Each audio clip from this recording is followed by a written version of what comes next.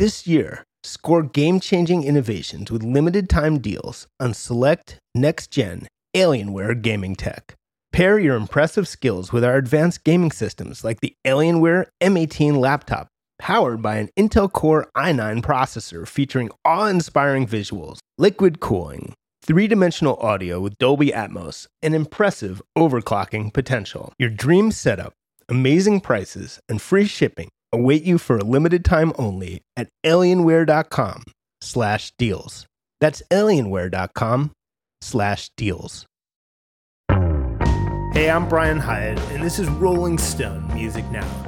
Today, we have a very different kind of interview with Roger Waters, who's currently on his This Is Not a Drill arena tour. The interview was conducted for Rolling Stone by James Ball. James is a UK investigative journalist and global editor of the Bureau of Investigative Journalism. He's also the co-host of a podcast called The New Conspiracist. This is not an interview we wanted to present without context. So James and I are going to talk a little bit about what you're going to hear. It's certainly an interview with a very famous musician, but it is not almost at all an interview about music. It's an interview about politics. And it's, I think, fair to say, going to be a controversial interview. Roger's politics are, in some cases, I think it's fair to describe them as fringe. Sometimes he refuses to acknowledge what I would think the majority of experts agree to be facts on certain subjects. And so it was a contentious interview, was it not? It was certainly sparky, yes. I think it's odd. I think he genuinely comes into things with good intentions and thinks he's championing human rights, but we very, very quickly ended up sort of clashing about what's happening in Ukraine, what's happened in Syria, the nature of oppression, the nature of propaganda. And, you know, I know that people who've sort of lived in Syria or who've lived in Ukraine or who still live in Ukraine will find some of what he was saying very offensive. And, you know, we do obviously challenge him on this. This was the point of the interview. But I think it's only fair to warn people that, you know, he is out there and he is unapologetically out there. As you were saying before we started, there are many points at which, in theory, you could have spent a lot more time debating him, challenging him, refuting him, but it's an interview, ultimately, not a debate, so there are many cases where he chose to move on, correct? Yeah, it's always a dilemma when you're doing an interview that's sort of contentious like this. So I will say, for Roger, he's charming, he's a rock star, you know, but we end up shouting at each other at times of this pretty close and certainly cutting each other off. And if you're sort of debating someone or if you're having a conversation, you continue that fight. If you're a journalist and you're doing an interview, it's your job to try and touch across everything that's relevant. And so there are multiple occasions where I hope I never sort of say, hey, okay, you have your way. I don't think I do.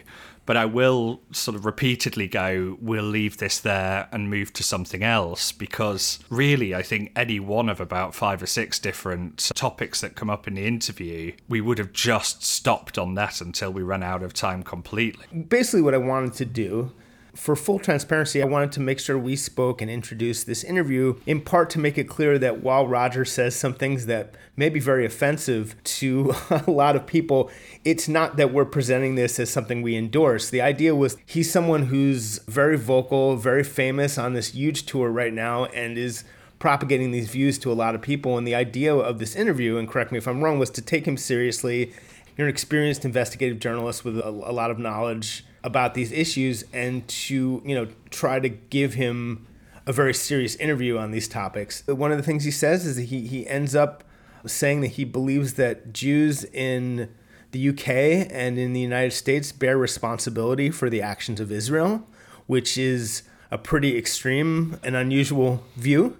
I was extremely surprised he took that view, and I sort of talked him through and round with it, and eventually he sort of partially walks it back, but his reflective sort of answer when he was asked on that was a very strong yes. It ties into some very old and very dark tropes. I think that's why, honestly, I don't think the walk back cancels anything or makes it okay, but I think that was why I wanted to make sure I'd given him every possible chance to have done it because it was such a shocking comment. I hadn't been setting a trap for it either. I'd made it pretty, it was there and clear. It wasn't some sneaky phrasing or anything, but it really shocked me. I also want to flag something else he says. He says that Jews living in Israel do not have ancestral ties to the region, and that is, of course, not true. And on an entirely different subject, the sexual assault accusations against Julian Assange, some of the language that Roger uses to discuss those accusations may well be offensive to some listeners, so I wanted to kind of flag that as well. There were several times I was asking questions I thought would get a simple answer that he would not take that answer. And so, I think, as you say, he says that he's had enough of people saying that they like his music, but they can't stand his politics, or, they'll ignore his politics, and that the two come as a package. And given that, I think if he's out and performing, you do have to give those politics a bit of scrutiny. And unfortunately, he has ended up in a position of war crimes denial, very, very skeptical about Ukraine, but accusing opponents of Bashar al-Assad in Syria of faking chemical weapons attacks. There's nothing wrong with being skeptical about the media, but there comes a point where it turns into something that just lets you deny quite obvious evidence. And I was sort of trying to push Roger with these sort of sense of, I know people who have been affected by these, I know people who have witnessed these, to try and break him out of this, but the mainstream media. And sadly, it just didn't end up very successful. Ukraine, we end up talking about a very strange claim he makes that he's on a Ukrainian government death list. Most of the things I'd done my research and I prepared for, that one, I'll admit, blindsided me, and so in the moment I moved on.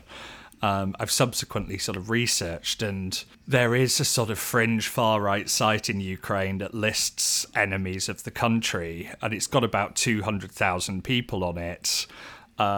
It says it's not a death list. It says it's sort of for law authorities and special forces, and it's got about 200,000 people on.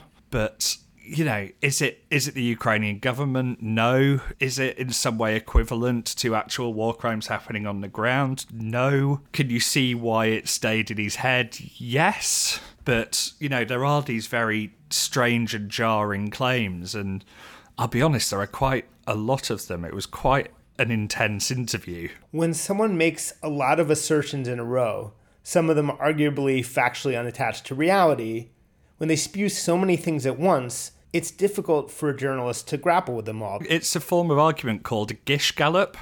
Essentially, you throw out so many bad arguments quickly that the person arguing against either needs far more time and also a lot of knowledge to unpick it, and won't be very convincing to someone just coming to it cold. But I think that's part of why we were careful on this. This wasn't broadcast live. We've sort of put context on it in the audio interview. We've put context in it at the top. I did a lot of prep over time to sort of be aware of what arguments he was likely to bring up. I actually spoke to people who I know and trust around sort of both the Ukraine and the Syria conflicts. So it was to try and sort of actually take this seriously as an interview and take the politics seriously so that we could challenge as much in the moment and put context in the moment. I think that's very different to when people put people with these fringe beliefs on live air or on stage.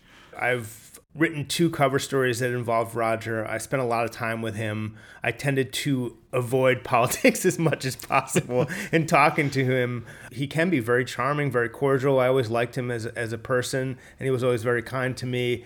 I think that one of the things I see in your interview and elsewhere is there's a certain extent to which he seems to treat this all as sort of a dorm room bull session, where he can make these outrageous assertions and then perhaps sometimes partially walk them back. It's like he doesn't understand the gravity sometimes of what he's saying on some of these points, denying war crimes in Ukraine, for instance.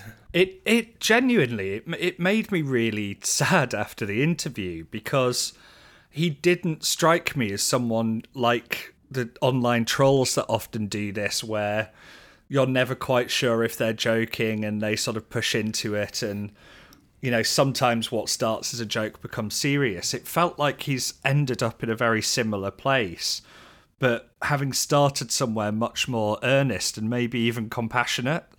You know, I think he really sincerely cares about human rights and about sort of violations, but has ended up in this fairly awful place where he's telling victims of war crimes that they're liars or that they're propaganda tools. And that's a fairly bleak place to end up, you know, especially for someone with his kind of platform and someone with his kind of charm. I mean, the guy's 79 and he's playing arenas, and the show's good. You know, I listened to it, I watched it. This sort of sense that you can get lost into these fringe politics and end up with some genuinely awful views. Well, I think, you know, not actually hating the people and thinking that you're coming from a place of compassion. It genuinely made me really sad, because it did make me think, how do you pull people back from that? How do you stop these kind of conspiracies swirling? Because it only really helps the autocrats of the world, and that's who,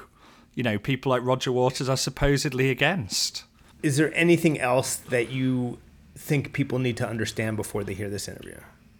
So I don't think so. I've never sort of worked so hard to try and persuade someone not to listen to an interview I've done. It's certainly interesting, I promise you that, and we've, we didn't want it to be open to allegations of super heavy or selective editing, so there's a lot of interview to check.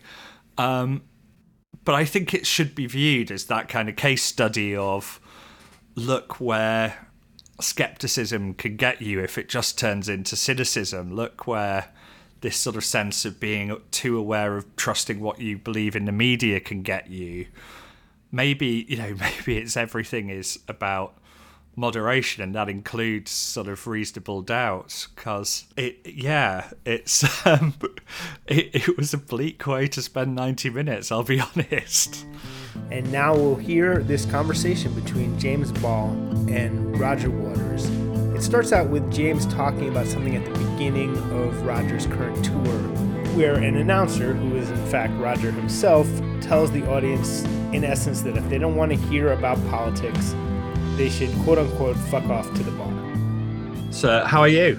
I'm fine, thank you. I woke up early this morning. I'm on the West Coast. I'm in San Francisco, looking out at Alcatraz.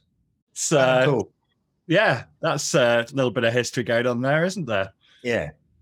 So, I really enjoyed watching the tour. Quite striking from the get-go with your announcer, the please fuck off to the bar right now. Have you had anyone do so yet? Do you know what is really interesting is that you are talking to the announcer and hardly anyone notices. I did not notice that, no. That's me being an announcer. Actually, that is just my ordinary voice talking in a conversational way when I've got a slight smile playing at the corners of my mouth, because I think what I'm saying is funny, and it is, and they do like it, I think. Yeah. Oh, yeah. It struck me as playful. I was just sort of wondering if anyone had taken a huff at it. I would have thought it's unlikely if they've come to see a show, but you never know, do you? I think it's very important, though, philosophically, to say that at the beginning of the show. You know, because obviously over the last 50 years or so, I've had a lot of people saying, oh, why doesn't he just play the hits? You know, we're not interested in his political views or what. I'm drifting into a slightly northern accent. I'm not sure why I'm doing that. So is it because I have a very soft northern accent? I think it is, yeah. Yeah. It is. It's my ears going all magnetic and picking it up. It did feel like a big statement that the politics and the music aren't separate. And if people are trying to do that, it's possibly pissing you off? Well, no, clearly in the past it has, when people come to a show of mine and have not noticed over the last 50 years that I'm a very political person, and that there is politics in almost, it's either politics or heartbreak in all of my songs, you know, because I don't need to go down that path, because I hope we've all experienced heartbreak at one time or another in our lives.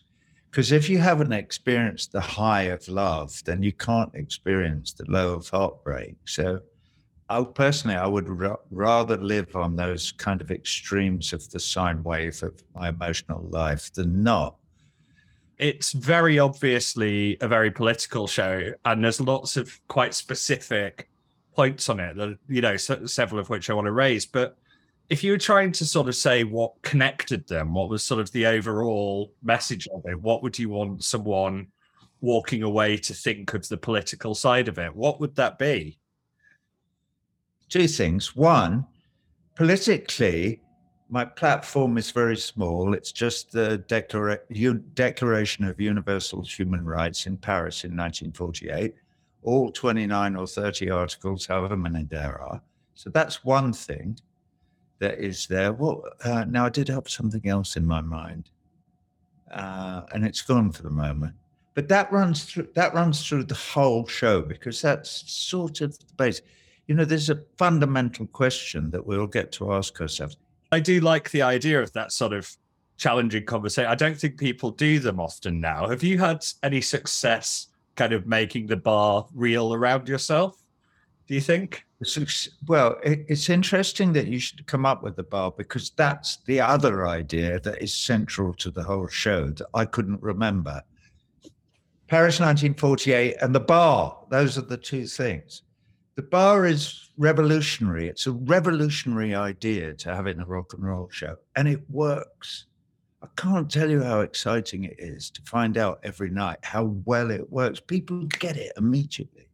So when I sit there at the piano and go, you know, so this piano here represents the bar and blah, blah, blah, and willy-nilly, all of you are in the bar with us. So we can exchange our feelings and ideas, and freely and frankly, without fear of retribution. We are in a safe place here in this room, all 16,000 of us. And they get it. And by the end of the show, I can't tell you how we do the second time we do the bar. Well, you've seen it. So you saw it on the stick. Yeah. So you saw that thing of we do the second bit. I don't know how late your stick was. Now, because we change it a bit, and now it has a couple of verses about my brother and my father and blah, blah, blah. And then it goes on to a little bit of a nod towards indigenous people and an acknowledgement that we're playing that we're playing on their land and all that stuff. And you hear the audience responding to this stuff, you know, and the band are having a drink around the piano, actually physically drinking Escala. And it's a beautiful moment, you know. I'm sorry to sound like an excited teenager, but that's how I feel, because I've been doing rock and roll in arenas and stadiums for 50 years, and I've never experienced this.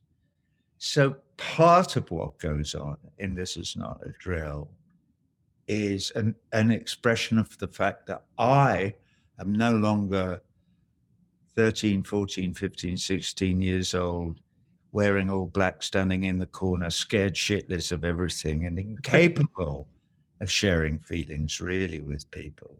It's taken me a long time to figure out how to actually do that. So here I am now, 79 years old, and finally I feel comfortable on stage.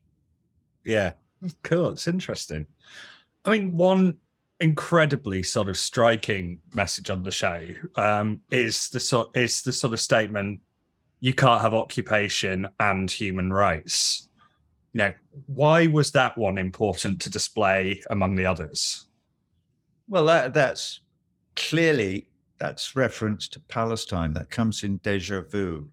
And funnily enough, I was looking at my stick from the last show that we did, which was in Tacoma, was it? No, it was in Sacramento, night before last.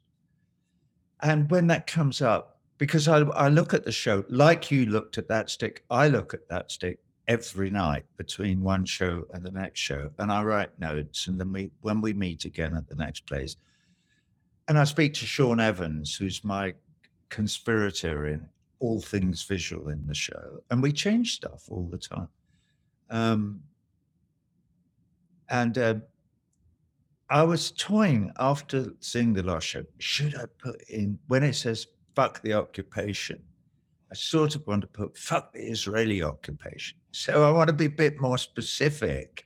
Yeah. And then I think, oh no, the words are too long. It won't look. It won't look as good. Yeah, well, and this is all, we work on it in very great detail to try and give it the most emotional impact. But yeah, so we're talking, but it's true of every occupation, it's true of the Russian invasion of the Ukraine. It's true of all occupations of all land by any imperialist power. It's true of Iraq in 2003. It's true of Kenya in 1956, or whenever it was, or Suez in 56 would be a better example, what with us being English and everything. So, and this is stuff that it's really weird. We live in a time, as I know you know, James, where in America, where I live, the mainstream media, that's all television, all network, all cable, all newspapers, everything except some of the stuff you see on the internet, like the Grey Zone or the Real News, or I won't try and mention them all, and some good blogs that you can find from people who have good things to say. But the rest of it's completely controlled. It's monopolized by the powers that be and by the government. And people who work for that media don't know what it's like in the, oh my God, the Rolling Stone must be part of it. Or maybe it's, I don't know. If it helps, I mostly work for a not-for-profit. So I don't work for corporate media. This is a freelance gig. All right. Well, I'm very glad that you're doing it then, so that I can be kind of open. Well, I would anyway be open and honest with you. So there's that. So there's the narrative that we're being fed by the propaganda mindsters. And you probably noticed the word propaganda a lot in Another Brick 2 and 3 and Happiest Days and 3. And so that's another big point that I'm making, is that we're fed this stuff from the cradle to the grave, and that it's no wonder that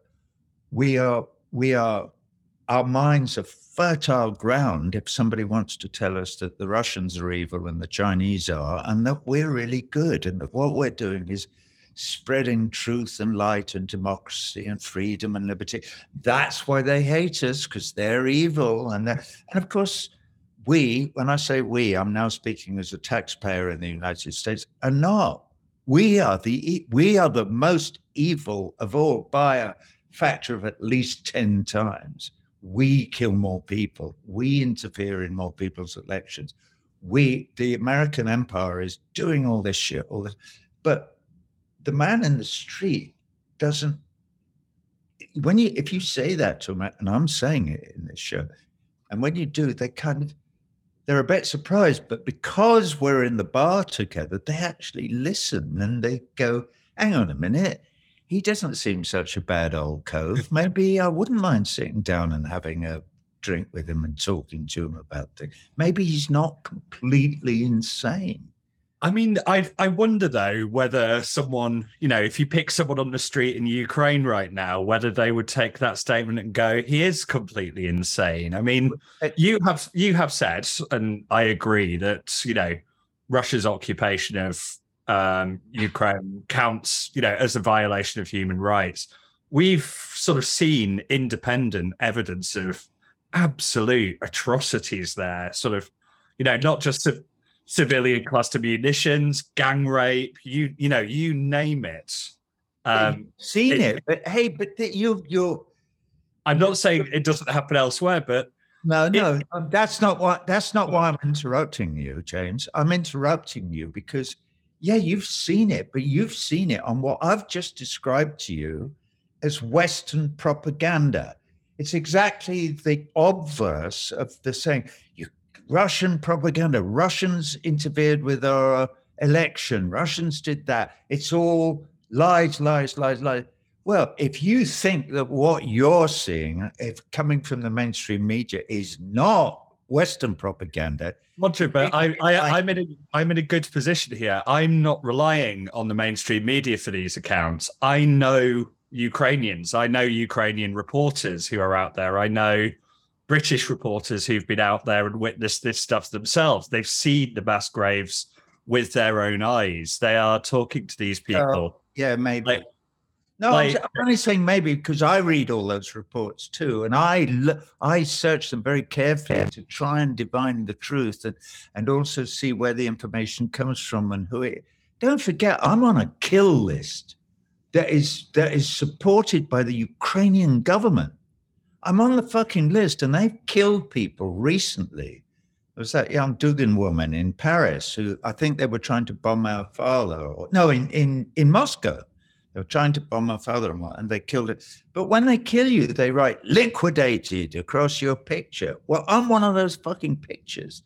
So, and when I read stuff, which I have done in blogs and things, criticizing me for I always go and look and see where it came from. And it's amazing how often when I've done this hunt and hunted it down, it is Ukraine.org. So they don't run away with the idea that the reporting that you're getting is real. It's very, very, because I, from my point of view, would find it very easy to believe all the reporting that I read that say that's a load of rubbish. This is actually, and one of the problems with getting to the truth is that where I live in the United States of America, the first thing I did on February the 24th was go to RT. That morning, gone. But for what it's worth, I thought that was a stupid decision, but yes. What was a stupid decision? Hang on, what? Cutting off RT. I agree with you entirely. It's like, it's crazy to cut off anybody. Well, in my case, I just think as well, it gives a false balance, as if, in Russia, if you call the war a war, you can face up to 15 years in prison. In the US, if you say, Ukraine should surrender or it's a special military operation or whatever, you're going to get criticized in a couple of outlets. But by banning RT, you can make media in the two seem almost equivalent, which they're not. Like media is a lot freer in the US than in Russia. That may well be true. When this is brought up to me, I always say, I don't live in Russia. I don't speak Russian. I can't really comment. You may well be right. I tend to think that you probably are right, and that's draconian and authoritarian and autocratic and all of those things. I certainly have no love for Putin, even if it was only that he rides around bare-chested on a fucking horse pretending to kill polar bears. That would be enough to turn me off forever, because it's pitiful. It's so putrid and daft. And so it's very hard to so I'm no Putin lover, and I certainly wouldn't dream of apologizing for Putin. But on the other hand, I have been reading everything that's come out of Mearsheimer's mouth since 2004, through 2008, through 2014. I did follow the coup in 2014. So I was listening to Victoria Nuland talking to the American ambassador and saying, "Oh, who are we going to have for president?" And what the fuck business is it of yours? Well, we're the American empire. We decide who rules and what. Yeah, but this bloke was democratically elected to be the president of the Ukraine by the Ukrainian people. What are you talking about? You can't depose Yukhanovich or whatever his bloody name was. And they say, yeah, we can, watch. And they did.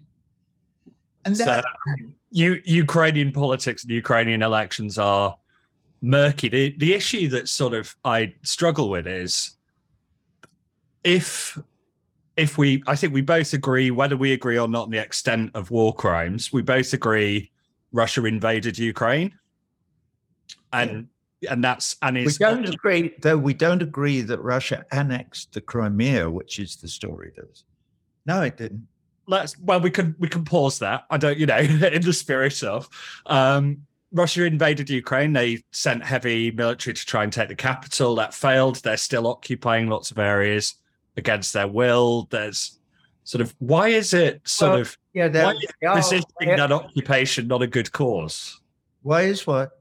Resisting that occupation not a good cause? Because it's an unnecessary war, and those people should not be dying, and Russia should not have been encouraged to invade the Ukraine after they tried for 20 years to avoid it by suggesting diplomatic measures to Western governments, like saying, please adhere to the agreements that Baker made with Gorbachev in 1991, I think, where they shook hands on the deal that they would not encroach into the ex-Warsaw Pact countries beyond the eastern borders of Germany.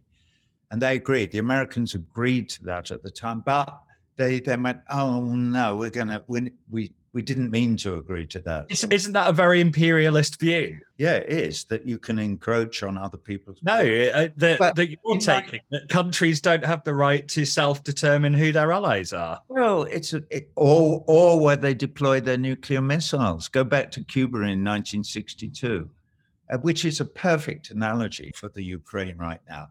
And if you don't think it is, you can read the letters to Zelensky that I've written. I've read them. And also you could, if you want, I'll send you a response to that from Ray McGovern, who's an ex-CIA analyst. You may have heard of it. He's very active politically now, who said, excellent letter, Roger. You're so right to bring up the absolute equivalence of the Cuban Missile Crisis and how close we came to being destroyed by that. And I don't think that any of us should forget just how dangerous this war in the Ukraine is, and how leaders of countries actually behave, and why aren't Biden and Putin resolving this? I mean, at the moment they're not, because they're not talking to one another. I mean, isn't it up to Ukraine to resolve it, not up to America? Right. I mean, this is the issue with this frame of the world. It sees, well, hang on, great power politics. Don't we believe in the right of people to self-determination? Yes, but the people of the Ukraine elected Zelensky as their new president and hopefully their new government in 2019 on the platform that he was going to end the civil war, as they called it then, in the Donbass, implement the Minsk II agreements, and make peace with the Russian Federation by saying that they would not join NATO. That is the platform he stood on, and he got... I think the Ukrainian public position on that probably moved somewhat when Russia moved 200,000 troops in, didn't it? Well, they didn't do it. They didn't do it. That was 3 years ago. That's 3 years ago. Somebody held a gun to Zelensky's head and said, you're not doing that. We don't want you to do that. Or why did he change his mind? Why did policy change? I don't think anyone forces someone to send in 200,000 sort of troops and heavy armor. I'm not saying that, James. I'm not a fucking idiot. All right. I'm not saying anyone forced Putin to. I was surprised when they invaded, but I was also interested in the language that they used, the special military operation. Yeah. And also, point B was that they wanted to denazify. Well, that's different because there weren't many Nazis in the Donbass, but there's a lot in the government in Kiev. So those two things are somewhat self-contradictory, I think. Though I do understand the concern after the Maidan coup over the fact that the Russians believe that Ukraine is ruled by Nazis, and they may be right or not.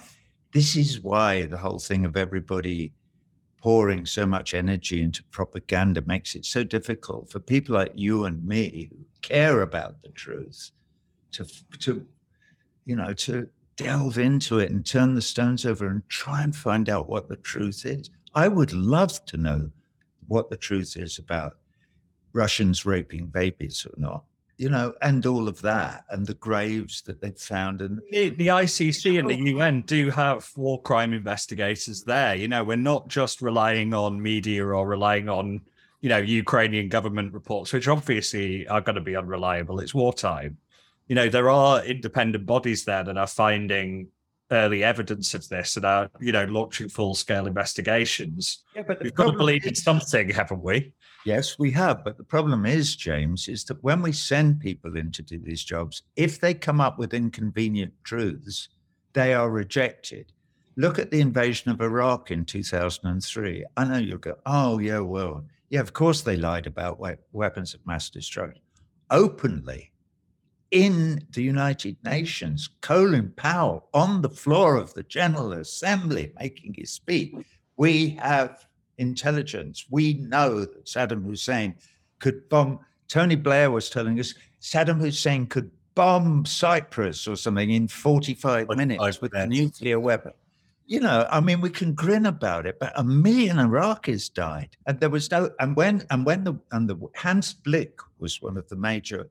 They went and they said there aren't any weapons of mass destruction, and they told them all, and they went, we're not interested. Yeah. Although he was allowed to say that. It was there. The UN didn't endorse the invasion. Most of the US's allies didn't endorse the invasion. That the UN then could say, or its investigators could say, we can't see this. We could speak. Yeah, we could speak for they're saying we can. Yeah, we could speak for hours and hours about, wouldn't it be nice if the United Nations was a different animal, and if there wasn't the thing of the 5 permanent members of the Security Council all having a veto, so that it doesn't matter if it's only the United States and Israel that votes against something. That's enough. Or in fact, only the United States can veto any resolution. Because I was going to say Israel's not a permanent member. No, it's not. So just before we sort of move on from Ukraine, because I actually, funnily enough, I wanted to ask you about Iraq just next. So you sort of, each time we've talked about it, you've sort of specifically said the Ukraine. Is that deliberate, or is that sort of habit, as it's quite a meaningful thing to Ukrainians at the moment? No, it's ignorance on my part. I'd like you to explain it to me, because I do like to know things. So this wasn't something I was super aware of until a couple of years ago, but the Ukraine implies that Ukraine is part of Russia and it's a region, whereas saying Ukraine without the sort of gives it its independence as a country. Well, thank you for that. Funnily enough, I have been, in my writings recently, I've stopped calling it the Ukraine. So maybe I intuited some of that, or maybe somebody else has told me. Yeah, well, that's why I wanted to ask that, because otherwise, people will impute something into it that's not there. Yeah. Well, thank you. I appreciate that. No worries. I don't know anyone who isn't constantly running low on time. You've got to juggle work and the rest of life. Sometimes you just need groceries or drinks or whatever else, and there's zero time to head out and go shopping. There's one way around that, and that's DashPass from DoorDash. I'm definitely a DoorDash customer, and there's always something a little magical about your groceries popping up at your door. And when you want more from delivery, you can get it with DashPass by DoorDash. With DashPass, you get $0 delivery fees and lower service fees on eligible orders, which makes it incredibly easy to save on restaurants, groceries, retail items, and all your local favorites that deliver on DoorDash. And get this, DashPass pays for itself in only 2 orders on average, so it's worth it right away. And when you sign up, you get special access to exclusive promotions and member-only menu items, all for only $9.99 a month. Get more from delivery for less. Sign up for DashPass today, only on DoorDash. Use code MUSICNOW24 and get 50% off up to a $10 value when you spend $12 or more after signing up for DashPass. Subject to change. Terms apply. Open the door to $0 delivery fees and more. Sign up for DashPass today, only on DoorDash. That's 50% off up to a $10 value when you spend $12 or more after signing up for DashPass with code MUSICNOW24. Again, MUSICNOW24. Subject to change. Terms apply. If you need to hire, you need Indeed. Indeed is your matching and hiring platform with over 350 million global monthly visitors according to Indeed data, and a matching engine that helps you find quality candidates fast. And Indeed doesn't just help you hire faster. 93% of employers agree Indeed delivers the highest quality matches compared to other job sites, according to a recent Indeed survey. With Indeed, everything hiring is all in one place, and it makes it so easy. Leveraging over 140 140 million qualifications and preferences each day, Indeed's matching engine is constantly learning from your preferences. The more you use Indeed, the better it gets. Join the more than 3.5 million businesses worldwide that use Indeed to hire great talent fast. And listeners of this show will get a $75 sponsored job credit to get your jobs more visibility at Indeed.com/podcast. Just go to Indeed.com/podcast right now and support our show by saying you heard about Indeed on this podcast. Terms and conditions apply. Indeed.com/podcast. Need to hire? You need Indeed. Hey, I'm Ryan Reynolds. Recently, I asked Mint Mobile's legal team if big wireless companies are allowed to raise prices due to inflation. They said yes. And then when I asked if raising prices technically violates those onerous two-year contracts, they said, "What the f*** are you talking about, you insane Hollywood ass?" So to recap, we're cutting the price of Mint Unlimited from $30 a month to just $15 a month. Give it a try at mintmobile.com/switch. $45 up front for 3 months plus taxes and fees. Promo rate for new customers for limited time. Unlimited more than 40 gigabytes per month. Slows full terms at mintmobile.com. What companies would you want to work for? Just Capital is a nonprofit that tracks which companies are a force for good. Companies like Bank of America, which just earned the prestigious Just Capital 2024 seal. Bank of America is ranked #1 in the banking industry and #1 for their ongoing commitment to workers, offering best-in-class benefits, including a minimum wage of $25 an hour by 2025. Visit justcapital.com to learn how a just business is a better business. Furnished by Just Capital. I immediately recognized one of the videos that you showed during the performance because it was from my old stomping grounds of WikiLeaks. And it was the Collateral Murder video. Yeah. It's, I think, genuinely one of the most shocking clips I've seen. It's horrendous. People would probably say it's an unusual thing to have as part of a gig that you go to have a good time. Why did it need to be part of the show? Well, it's been part of my show since 2010. It happened on July the 12th, 2007. And it appeared 3 years later in September or October 2010, just before I started my wall shows. So I put a very similar clip to that, except the clip I used then shows them actually being machine gunned. And, there's another clip that lots of other people have used in this. And so thousands of us have published this stuff now. So we've all committed the same crime that Julian Assange is the one where they're collecting actually the wounded, one of the cameramen. And they fire again, don't they? And they keep asking permission to open fire on that van, which had 2 kids in it who were both wounded in the attack. And obviously the guy was killed and the guys trying to rescue him were killed, and blah, blah, blah. So that has been a part of every show I've done since October 2010.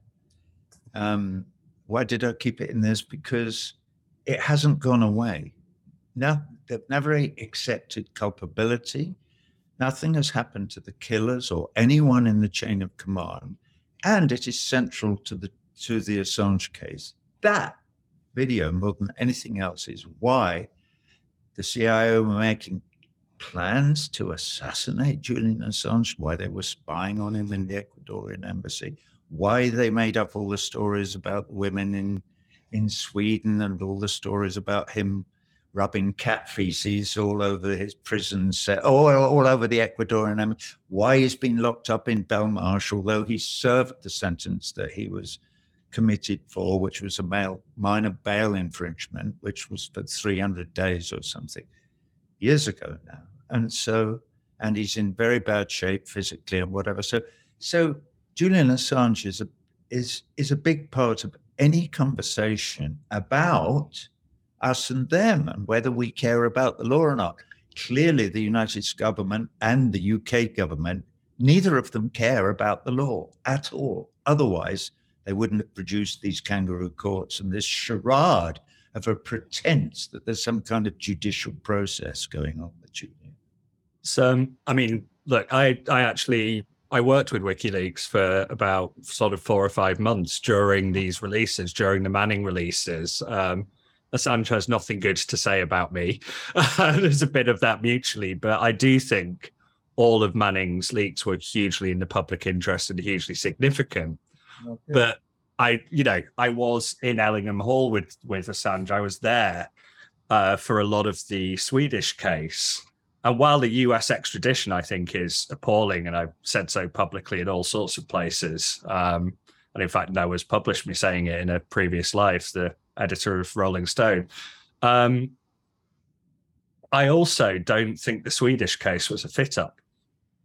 And I worry that we let the importance of people like, Assange and their work and the human rights causes that attach to it sort of make it almost as if the man's too important to face accountability like mere mortals. How good's your Swedish? It's not very good. Not as good as Neil Smeltzer's, probably. What have you read the trials of it? So I have. It's a bit up. He says I have no evidence at all, and he's looked at everything that there is. He's read all the police files and from Sweden. I'm only reiterating what Niels has said. I mean, I know Neil Smeltzer a bit now because I've got to know him. But so I was literally in the room when Assange was having bits of the evidence translated for him.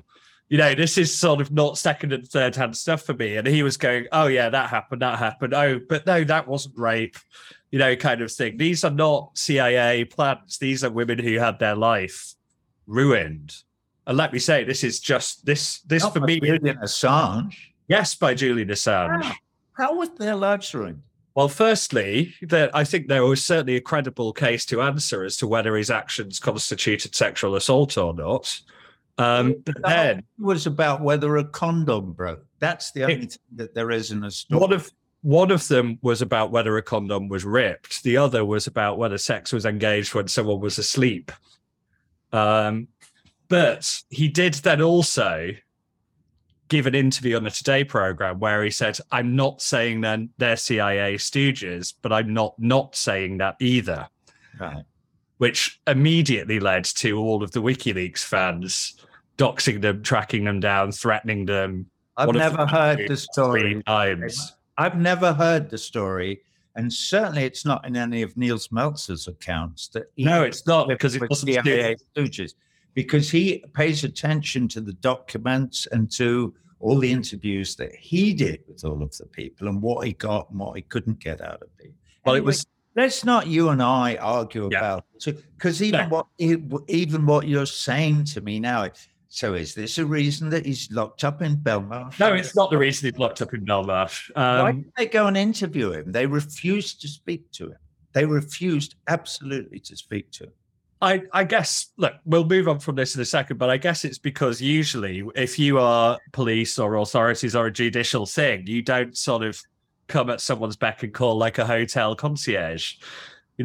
Usually you have to go in and do what they say, don't you? Hey, but Assange did make the point when he said, I don't want to come to Sweden because I'm worried that you will extradite me. I feel safer here to the United States.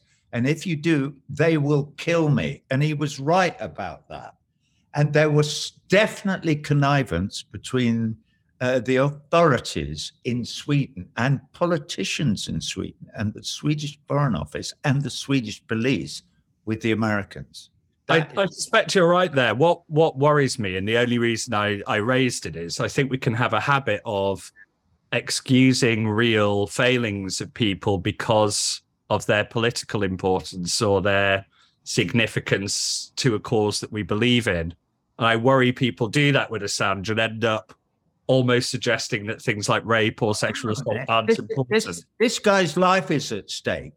I hope you're also worried about the fact that when the powers that be decide to do a huge smear job, and all the mainstream media get together to do a smear job on somebody, to reduce the possibility of the public having sympathy for his predicament and being able to look at the thing squarely and go, well, hang on a minute, what's the evidence? A broken condom, and that he might have fiddled with some woman when she was asleep, and we're killing him? What the fuck is that about? It's crazy. And yet that is the basis upon which the suppression of sympathy for his case has taken place. And it's taken place on a huge scale. And still, the mainstream media where I live in the United States refuse to cover it at all. There's not a word about it anywhere. It's just like it's a non-story. oh, he's that rapist they're going to kill. Fuck him. So let us move on from Assange back to sort of the topic of the collateral murder sort of video. Yeah. And I think what sort of one thing that struck me with it is there's a half-hour version as well as the edited clip. And if you watch it, there's an airstrike that you see on a building that did contain militants. But what struck me even more in some ways than the gunning was that there was someone just walking past the building as they launched the missile. Yeah. And, 20 seconds more, they'd have been past the building, and they're not. The missile goes as they're just outside it, and I assume they're killed. It doesn't look survivable. Yeah. And from that, I always think anytime I see an airstrike, who was walking by, who was near. Do you think it's sort of possible to use air power judiciously, etc., or do you think that an airstrike is an airstrike, and that's sort of worrying? There's just no way to do it well. I honestly don't know the answer to that question. There is a story from my childhood that I could bring up, which might go against the grain of me saying, no, drone strikes particularly are wrong. It's murder. It's extrajudicial murder.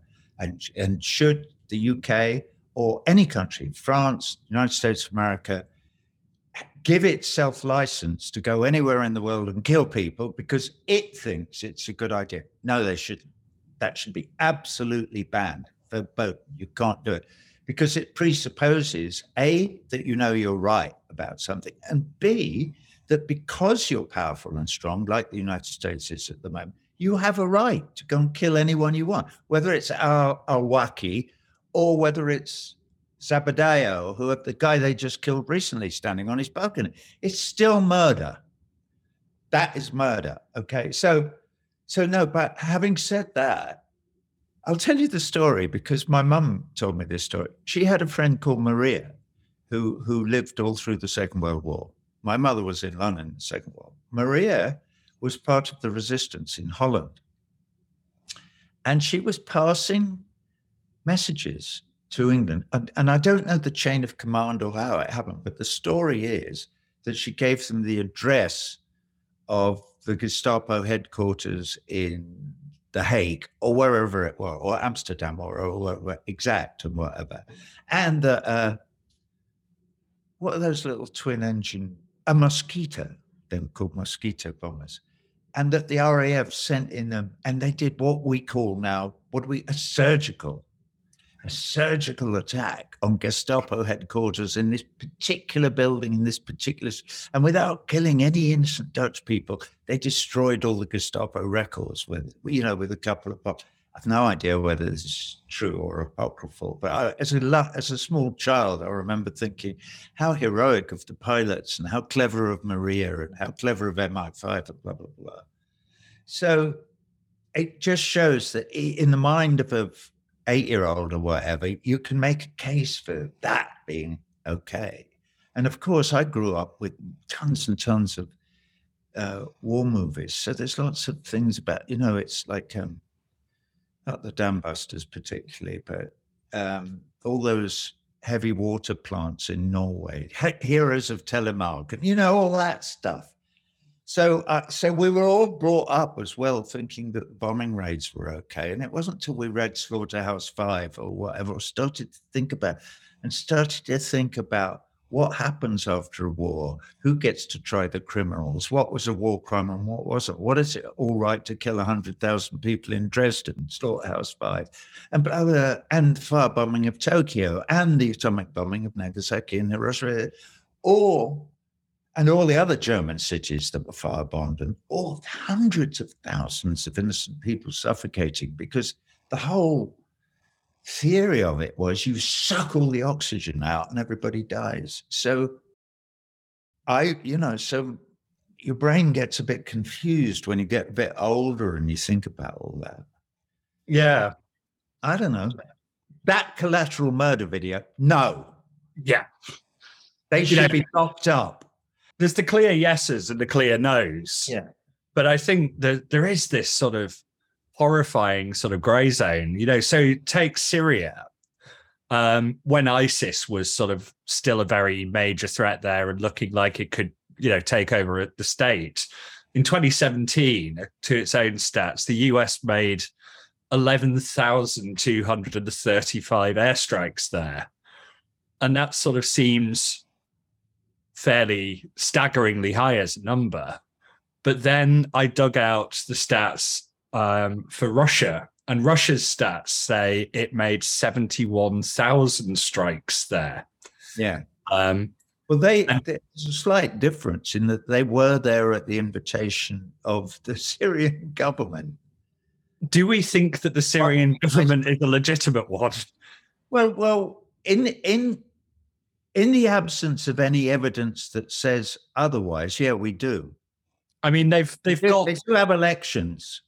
Yes, but their last election had no opposition parties, no ballots in opposition or rebellion-controlled areas, and 95.1% vote for Assad. Yeah, does that sound like a free and fair election? No. So it's the only evidence. It's sort of the only evidence that there is, though, I have to say. And might it not have been a good idea to let the Syrians get on with it and figure out if they want to have a fair election? I mean, there's no fair elections in the United States because it's all bought and paid for because of Citizens United. Well, I mean, the Syrians were trying to sort of do this out. They had a sort of peaceful Arab Spring style, but uprising where they tried to sort of push for a bit more freedom, a bit more expression. 2011 until 2013. I know. I have read the history. I know, but a friend of mine who lives here now was sort of beaten and tortured. He was electrocuted in Assad's cells, and the most of the opposition in Syria is nothing like ISIS. It's secular. It's driven by secular people who want freedom, and Assad and Russia have bombed them into oblivion and tortured them and forced them out the country. Yeah. Is that not a greater horror?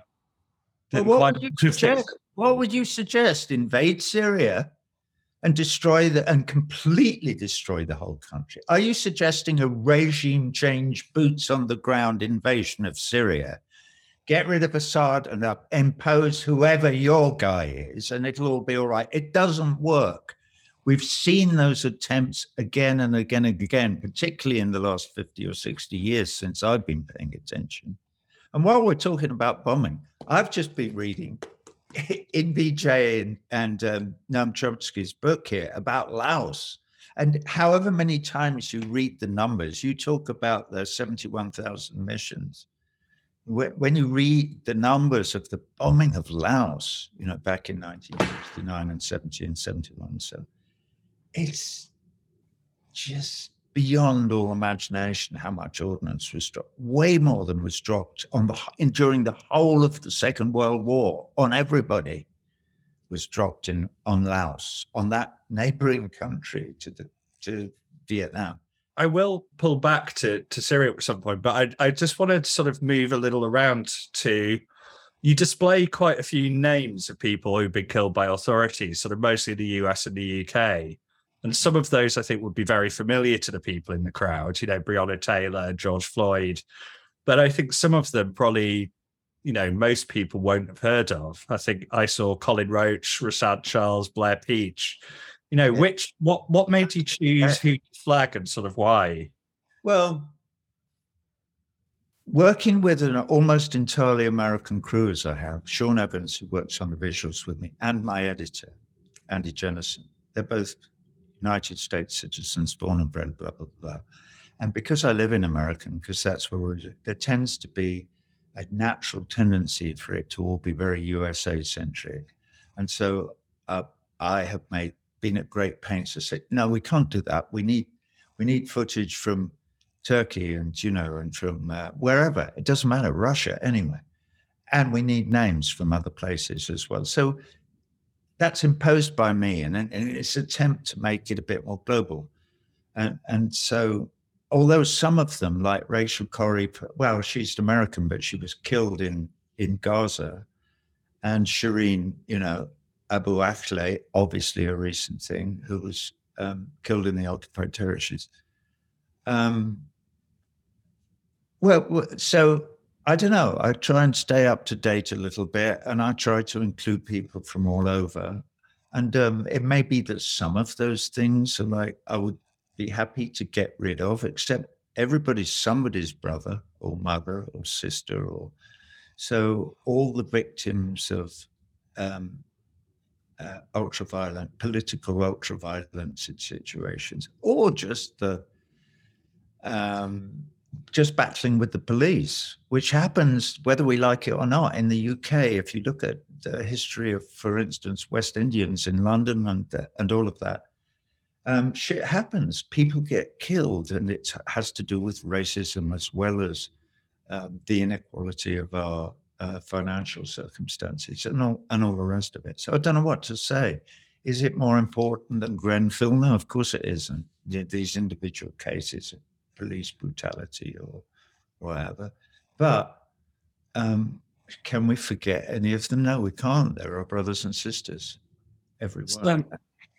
And obviously, sort of police and inquest and others have had a lot to say on several of these. You know, some have, you know, been found to be wrongful deaths and no one's been punished. Some have led to jail time for some of the police, although a lot shorter than someone else would get. But others sort of have kind of said, we've done a full investigation. This is an accidental death. You know, someone choked on a swallowed package, or, you know, that kind of thing. Do you accept or reject those kind of official rulings? Well, I wouldn't like to give any blanket, except am I capable of making mistakes? Of course I am. You know, have I got some of it wrong? Probably. I can't go through all the judicial inquiries of all the stories that get brought to me about things. So, but I'm quite prepared to accept that I could be wrong about it. Yeah. Oh, don't worry. I don't have a gotcha in my back pocket here. Well, if you did, it wouldn't matter. I would say thanks. Thank you for bringing me up to date or showing me the error of my ways. I'm always prepared to be wrong about everything, because, you know, to be certain, except for very few things. I was writing a letter today about Naomi Winborn Idrissi, who's a friend of mine, and who, have you seen the news today? No. Well, they have chucked her out the Labour Party now. They've said she cannot attend the first NEC meeting, which is next week or what, because she's contravened some Labour Party rule. Everybody said, how long is it going to take them after she was elected to the NEC to throw her out? It's taken about 10 days, you know, which is pretty amazing. Why did I bring that up? Oh, I wrote a letter about it. In this letter, and I'll say this to you because I talk about my mother, and you may not have heard this story, so I'll tell you. When I was 13 years old, I was having a problem thinking about something that was going on in my life. And my mother could see me wrestling mentally. And she went, what's up? And I went, I'm thinking about this. What? And she said, you know what? Yeah, I can understand that must be difficult. She said, all through your life, you're going to come up against difficult problems, you know, different things to think about that may not all be easy. When you do, if you'll take my advice, and she said, you'll do this, read, find out everything that you possibly can about whatever it might be. It may take you some time. Try and look at it from both sides or from all sides of it, many facets of the thing. When you've done that, you've done all the heavy lifting. Your work is done. The next bit is really easy. And so I went, what's the next bit, Mum? You know, and she said, you just do the right thing. And it's not that complicated.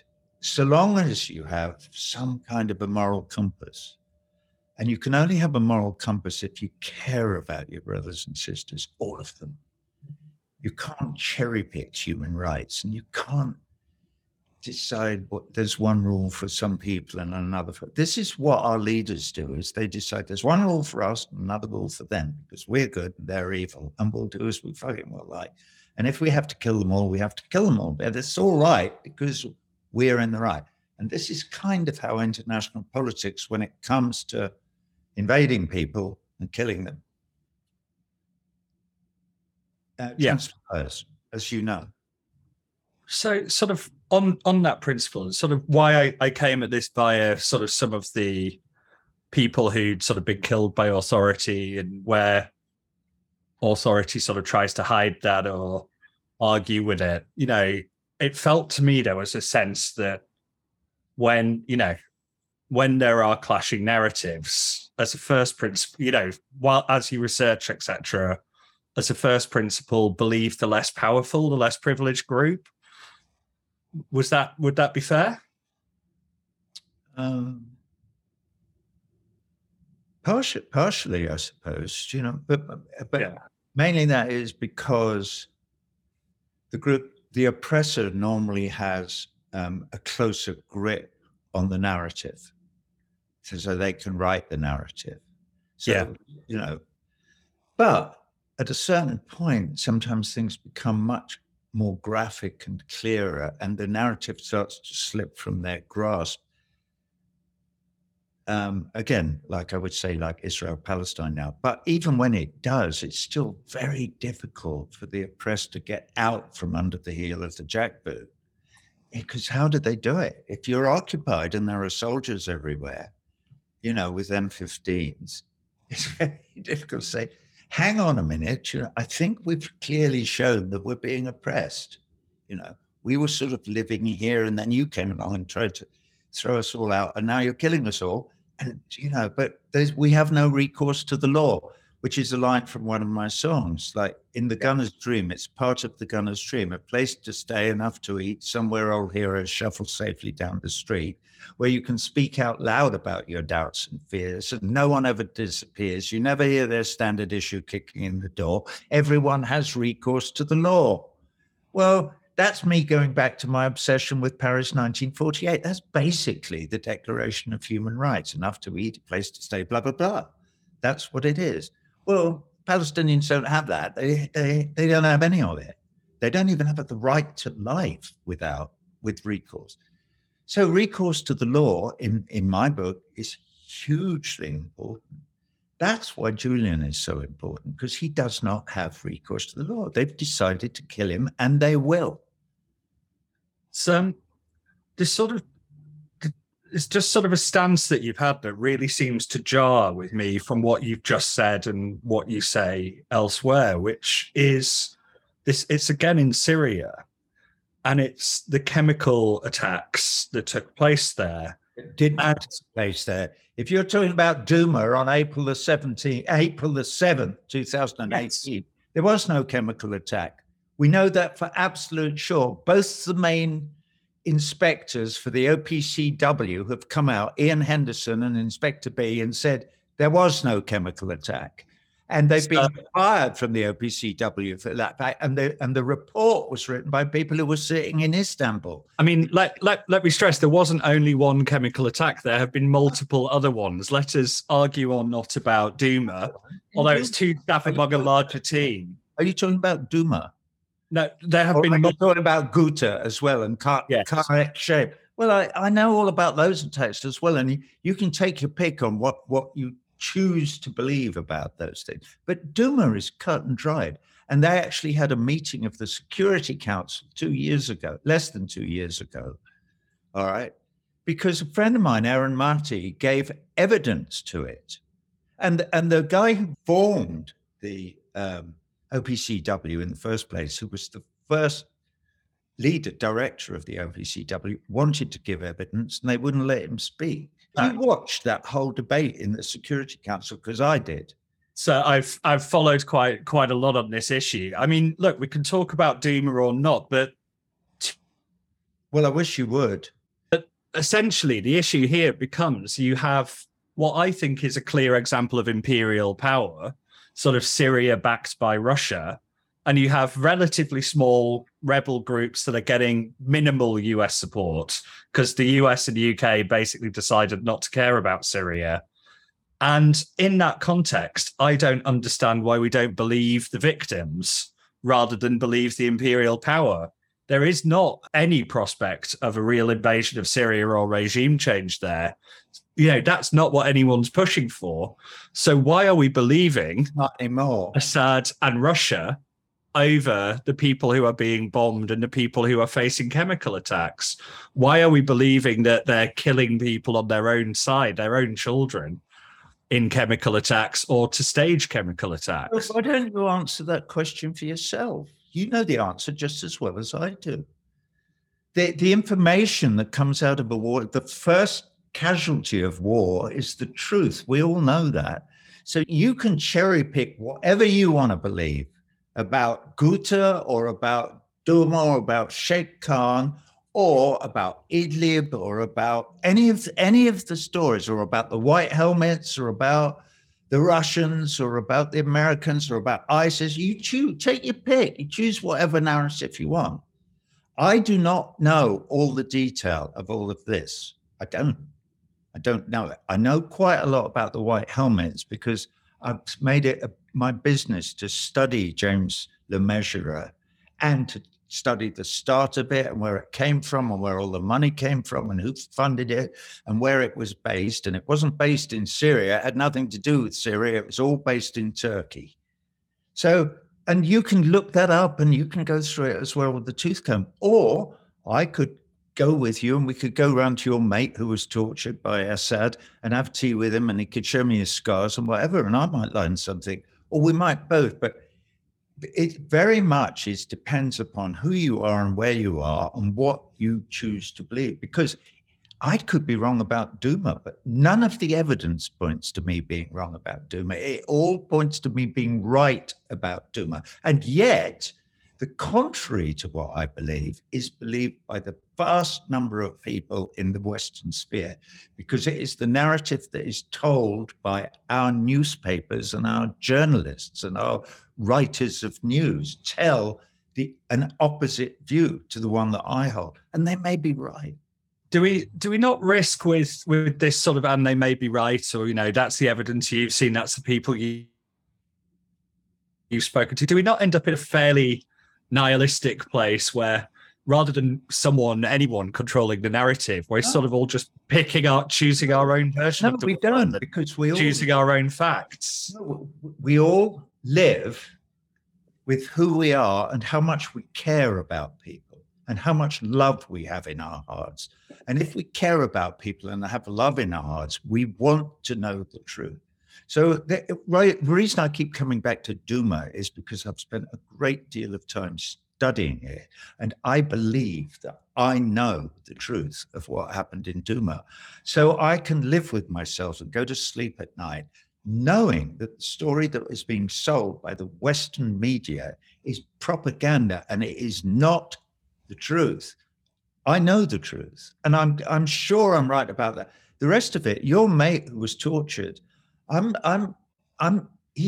sure you're right. I'm not sure you're right, but I'll be prepared to believe you on the evidence of kind of problem. But it's sort of a guess on my part. It's not a guess on his part if he was there. No, I understand you're saying you'll take it on trust, but I knew him. And yes, I just find it quite difficult because, you're clearly someone who can be extremely compassionate. I was reading a couple of days ago about you working with Clive Stafford Smith, excellent guy, and helping get sort of 2 children who'd been sort of brought against their will into Syria out again, But to me, it sort of seems quite cold when there are sort of dead civilians and, confirmed, chemical attacks are as confirmed as can be confirmed, not to have a starting position of, you need absolutely extraordinary evidence. They're not confirmed. The ideas, by and large, what would it profit Assad to have carried out those chemical? It's the worst possible thing he could ever have done. If he's stupid enough to do it, that's why one looks into it to go, does this seem like? No, it doesn't. Well, does it though? There's nothing in it for faking them. There's no help coming for those people. Well, there's help coming from the opposition, ISIS or al-Nusra Front or whatever, because they nearly always happen when they're just leaving somewhere. And then this chemical attack happens, and the next day they leave, but they blame Assad for the attack. So it does a huge amount of good for them, for ISIS, for those people, and it does a huge amount of harm politically and in terms of global public opinion to Assad if people believe that his regime did that. But it doesn't make any sense at all. It's completely counterintuitive to think that Assad would do that for no gain for him. Nothing. Huge negative, no gain. Unless he's just a weird... it terrorizes his opposition and breaks the spirit to resist, does it not? And it's clearly been demonstrated there's no consequences to him for using it. They were moving out. They moved out the next day. There was no spirit to resist. They'd gone. They left the next day. They left on the 8th. I know, I'll break their spirit by suddenly having a chemical attack. And then I've already hired the buses that are going to take ISIS away and al-Nusra on the 8th. I mean, I'll just do a chemical attack. I'll look for one in Douma on the 8th. But look, we've got to get nowhere here. Yeah, so it's the 7th of April. I know the dates. I've studied it. We've got to get nowhere here. So let's sort of move. Well, isn't that a shame? Why can't you just go, yeah, you're probably right. You obviously know more about it than I do. I know more about it than you do. Why don't you do the reading? Because you've moved it on to Douma. And look, there's no way that us having a long back and forth about the detail would make it into the feature, because it would be completely incomprehensible to anyone reading it, wouldn't it? So, I'm glad you spotted that I went to Syria and say Ayub and Mahmoud, which is the names of the two boys from Trinidad and Tobago that we went. Yeah. Well, this is why some of these things strike me. I think it's easy for people to believe if you say this attack didn't happen or X didn't happen or, Ukraine should. It could. I know people of the left who would go, actually, this, Roger Waters doesn't actually care about human rights, doesn't care about people. People are dying in Ukraine. People are getting murdered by Assad. This isn't someone with compassion. I think you're someone with compassion, but I think the way the mistrust of Western media is almost overspilled into only trusting the evidence of your own eyes or your own network. And I wonder if that becomes a bit of a tragedy or a bit of a shame. I don't know. I mean, I obviously relied to quite a large extent on websites for my information, for people who I trust, because they really do a lot of research. They do a lot of not just reading, but a lot of investigation into the stories that they attach themselves to. So, and they print it all. They don't hide anything. It's not, and none of it ever says from a reliable intelligence source, which is where most of the news comes from now, which means the Pentagon or the CIA or MI6 or whatever, but it's intelligence sources. When I read intelligence source, I go, no, because we only have to look at our past history to know that it's bullshit, right? That's why we invaded Iraq, was intelligence sources told us that Saddam Hussein was a crazed, criminal and who was going to destroy us all with weapons. And it was all bullshit, complete bullshit. So for what it's worth, I worked on the Edward Snowden leaks for The Guardian, so I'm not someone who gets all that much from intelligence sources after that. But, we've been talking intermittently about Israel and Palestine, but we haven't sort of specifically talked about it other than to briefly talk about, the absolutely appalling killing of Shireen. Obviously, there's contention to this issue for you. Am I right to say that you would describe yourself as very critical of the government of Israel, but not as anti-Semitic? Yeah. Not anti-Semitic. Absolutely not. This was actually agreed about 15 years ago by the ADL, who had a good look at me. And they said, no, he's not anti-Semitic.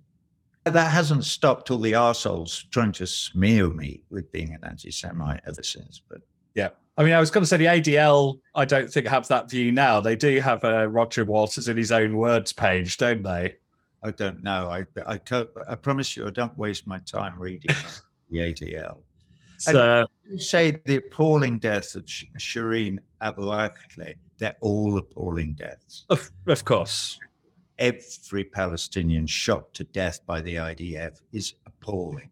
She just happened to be very well known and very well loved, and she was a journalist and we're in press and whatever. But nothing will happen to the murderer, as we know. Sweep it under the carpet. Look, I think a lot of people will have a hell of a lot of criticism for the Israeli state and Gaza and the West Bank and the various settlements, etc. Where do you think the bar lies? Where is the gap between being very critical of Israel and being anti-Semitic? Like, where do you think it is? Not necessarily where do you? Nowhere near the IHRA definition. What's his name? George somebody who wrote it, who's come out again and again and said, I hate the fact that this new definition that I wrote, hoping to help things a bit, has been completely misinterpreted, and it's been accepted by all kinds of organizations. I tell you what really got me was when I read that Cambridge University had accepted the IHRA definition of anti. I thought, oh my goodness. It's not my alma mater. I didn't go to Cambridge University, but I'm a townie. I was brought up in Cambridge. So I feel a certain kind of, affinity for the town. What is it about the IHRA that you sort of so dislike? Well, that it says that criticism of Israel is anti-Semitic. It's simple. So, I mean, people argue that it doesn't say that. I've read all those examples. It absolutely, if I could get it, pull it up. Isn't the argument that it doesn't say criticism of Israel is anti-Semitic? It says criticizing the right of Israel to exist is anti-Semitic. And aren't those quite different? Well, no. Well, the right of Israel to exist as an apartheid state. Complaining about that, saying Israel does not have a right to exist as an apartheid state any more than South Africa did or anywhere else would, is not anti-Semitic. It's protesting part of the workings of a state that you disapprove of. That's all. But it's not disapproving of the people who live there. Or the Jewish faith, for instance, or people because they're Jewish. It's disapproving of the fact that they are a supremacist, settler colonialist project that operates a system of apartheid. That's what we're criticizing. I mean, settler is complex there, isn't it? I mean, the West Bank was 1967 and there are 700,000 settlers. That's what they're called. The West Bank was Judea, like before it was centuries before. All that rubbish. Jewish people have lived there forever. No longer than Arab people have, and they were in much smaller numbers than the Arab people.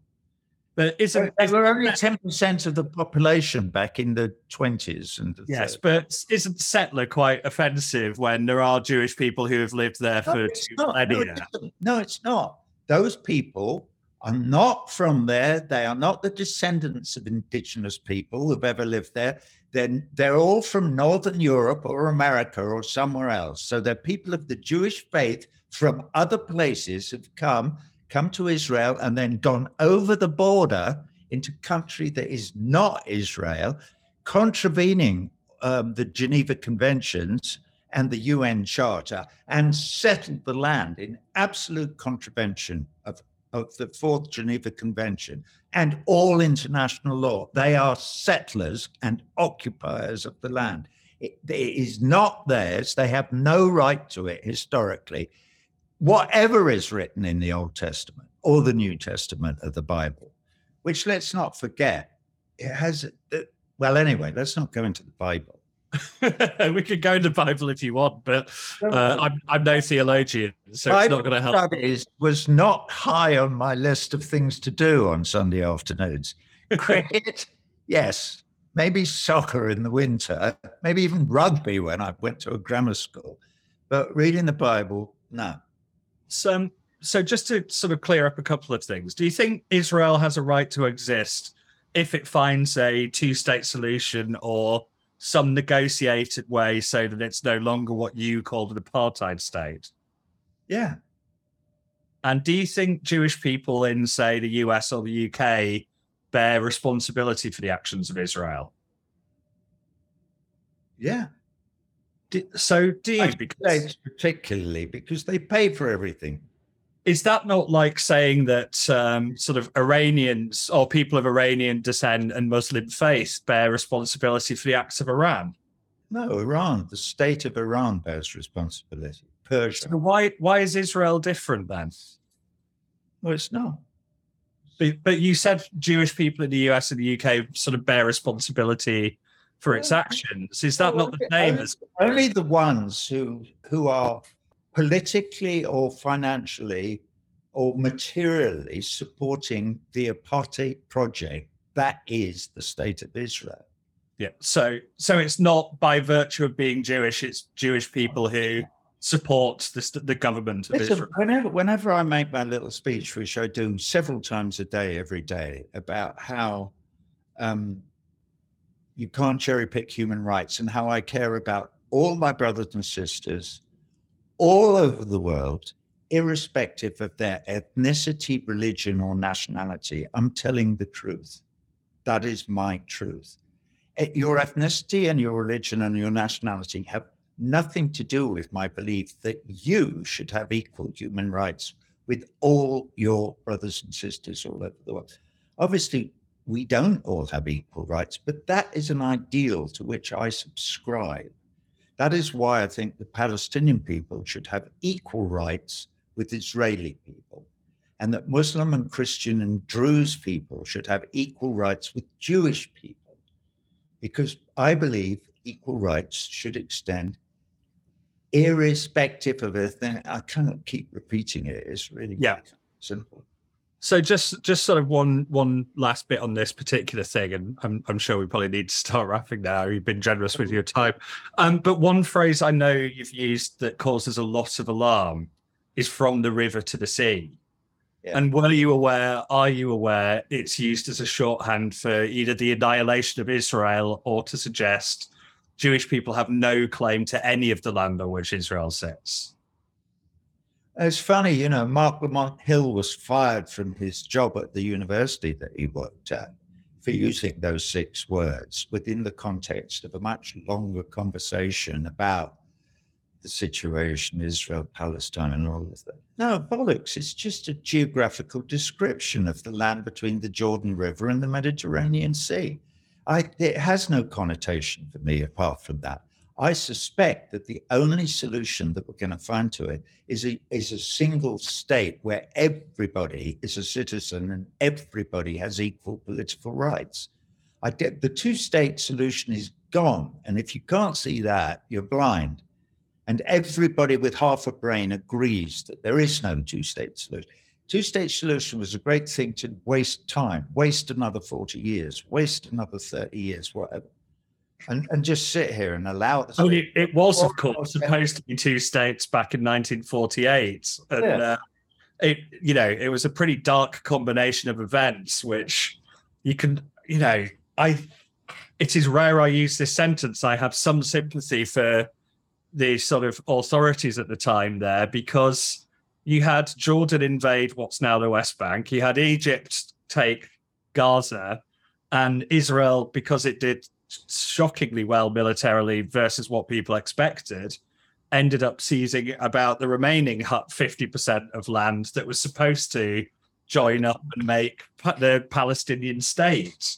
But of course, given the sort of horrors of the Holocaust, followed by the incredibly traumatic birth of Jewish Israel, I can sympathize with why a one-state solution in which Jewish people could quickly be a minority when they're already very much a minority in the wider region, why that worries them so. Can you not sympathize with that? Well, I can understand it, but their way of going about not letting that happen is criminally insane. And we can all see it from here. Unfortunately, in the United States of America, you have a government entrenched in the idea that the state of Israel can do no harm and that they will go on giving them weapons forever.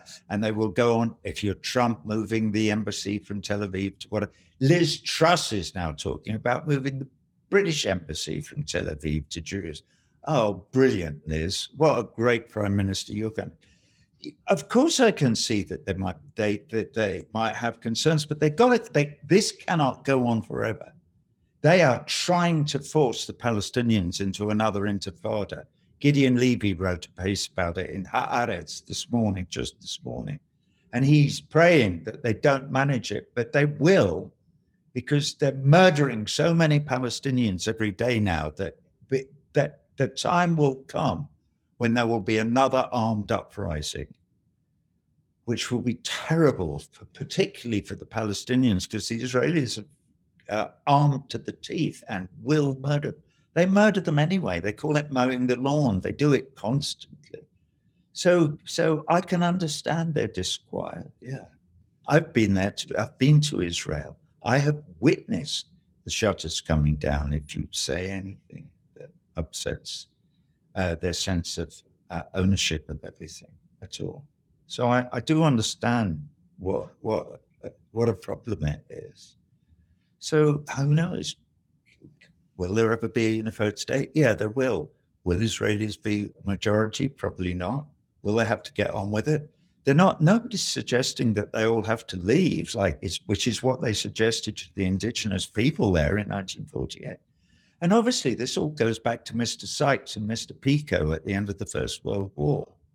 And before that, to the Balfour Declaration, which everybody forgets the second sentence of is, save that it do not infringe on the religious or political rights of any of the indigenous people. That's what His Majesty's government supported. Support the creation of a Jewish state or a homeland for the Jewish people in Palestine. Save that it do not blah, blah, blah. So, and Mr. Sykes and Mr. Pico and the governments of France and the United Kingdom divided up the whole of the Middle East after they defeated the Germans and the Ottoman Empire in the First World War, completely arbitrarily, just with a big pencil, creating Iraq and creating Syria and creating these divisions. You have that bit, we'll have this bit, and you can have what's it called, Syria, French. You can have the Lebanon, we'll take this and this. So just talk about imperialism. That's the winners. Winners in world wars get to draw lines on maps. Just to try and not end us on a completely gloomy note, what gives you hope when you look at the world? When I look at the world, funny enough, doing these shows, when I'm in the room and everybody in the room, 16,000 people, all appear to be agreeing with me that we can sit in the bar and talk. That gives me some hope. That is a beautiful thing to feel, and it's a visceral thing every night that we're in a room with an audience. I'm not saying it's 100% of the audience, but it's many, many of them having been given the permission to listen to somebody who they may disagree. And I don't make speeches. It's not like talking to you. Well, you've seen the show. So I have. So I mean, we've managed not to have a bar fight, which is, I think, a good start. But I sit worried with such different sets of facts and such different sets of belief. Well, that's propaganda. People come I together. actually talk about the fog of conflicting propagandas, and how hard it is to negotiate one's way through it. And it's really difficult. And wouldn't it be a good thing if we weren't living in a battle of conflicting propagandas? Because we are, and it's very hard to figure anything out through it. There's one other thing I want to say. It's a little story I tell about a French friend of mine. He's dead now. He was called Etienne Rodagil, and he was a writer. He wrote novels and lyrics to some. One day, we were walking through New York. It was early in the morning. He was an alcoholic and he smoked lots of cigarettes. And we stopped on 54th Street. And we were chatting, and he had a quadruple famous grouse, and I had an espresso, and he smoked lots and lots of cigarettes. And we were talking, and he picked up on something philosophical I must have said to him. And I asked him about how he felt about it. And he thought about it, and he did all this. And then he went, and he said 3 little things. I wrote them down on a piece of paper. I used to carry them with me for years and years, but I remember it. He said, very phlegmatic, like the French often are, and he said, I was here. And I went, yeah. And he went, I felt something. Yeah. And he said, and perhaps I was not alone. And I get emotional even when I say that now. So that's it. Perhaps I am not alone is central to managing to feel okay, even if everything seems to be turning to that shit. Perhaps we are not alone. And that is our show for today. I want to thank James Ball for conducting that interview. This was a bonus episode. We'll have another Rolling Stone Music Now at the end of this week. But as always, thanks for listening, and we'll see you soon.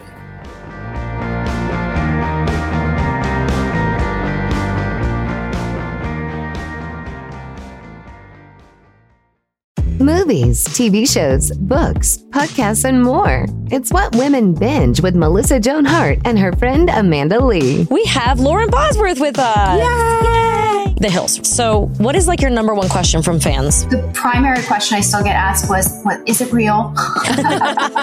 In 2024, to me, is a surprising question to get because I feel like everybody has been through the reality TV gauntlet at this point. What Women Binge, wherever you listen. Hi there. Sorry for the interruption, but are you enjoying this show on Google Podcasts? You should know that the Google Podcasts app is going away this spring. That's right, going away, gone as in no longer available. You can still enjoy this show elsewhere though. Try out Spotify or Amazon Music, or maybe TuneIn is more your style. Whatever app you switch to, be sure to follow so you never miss the next episode. And thanks for listening, wherever you listen.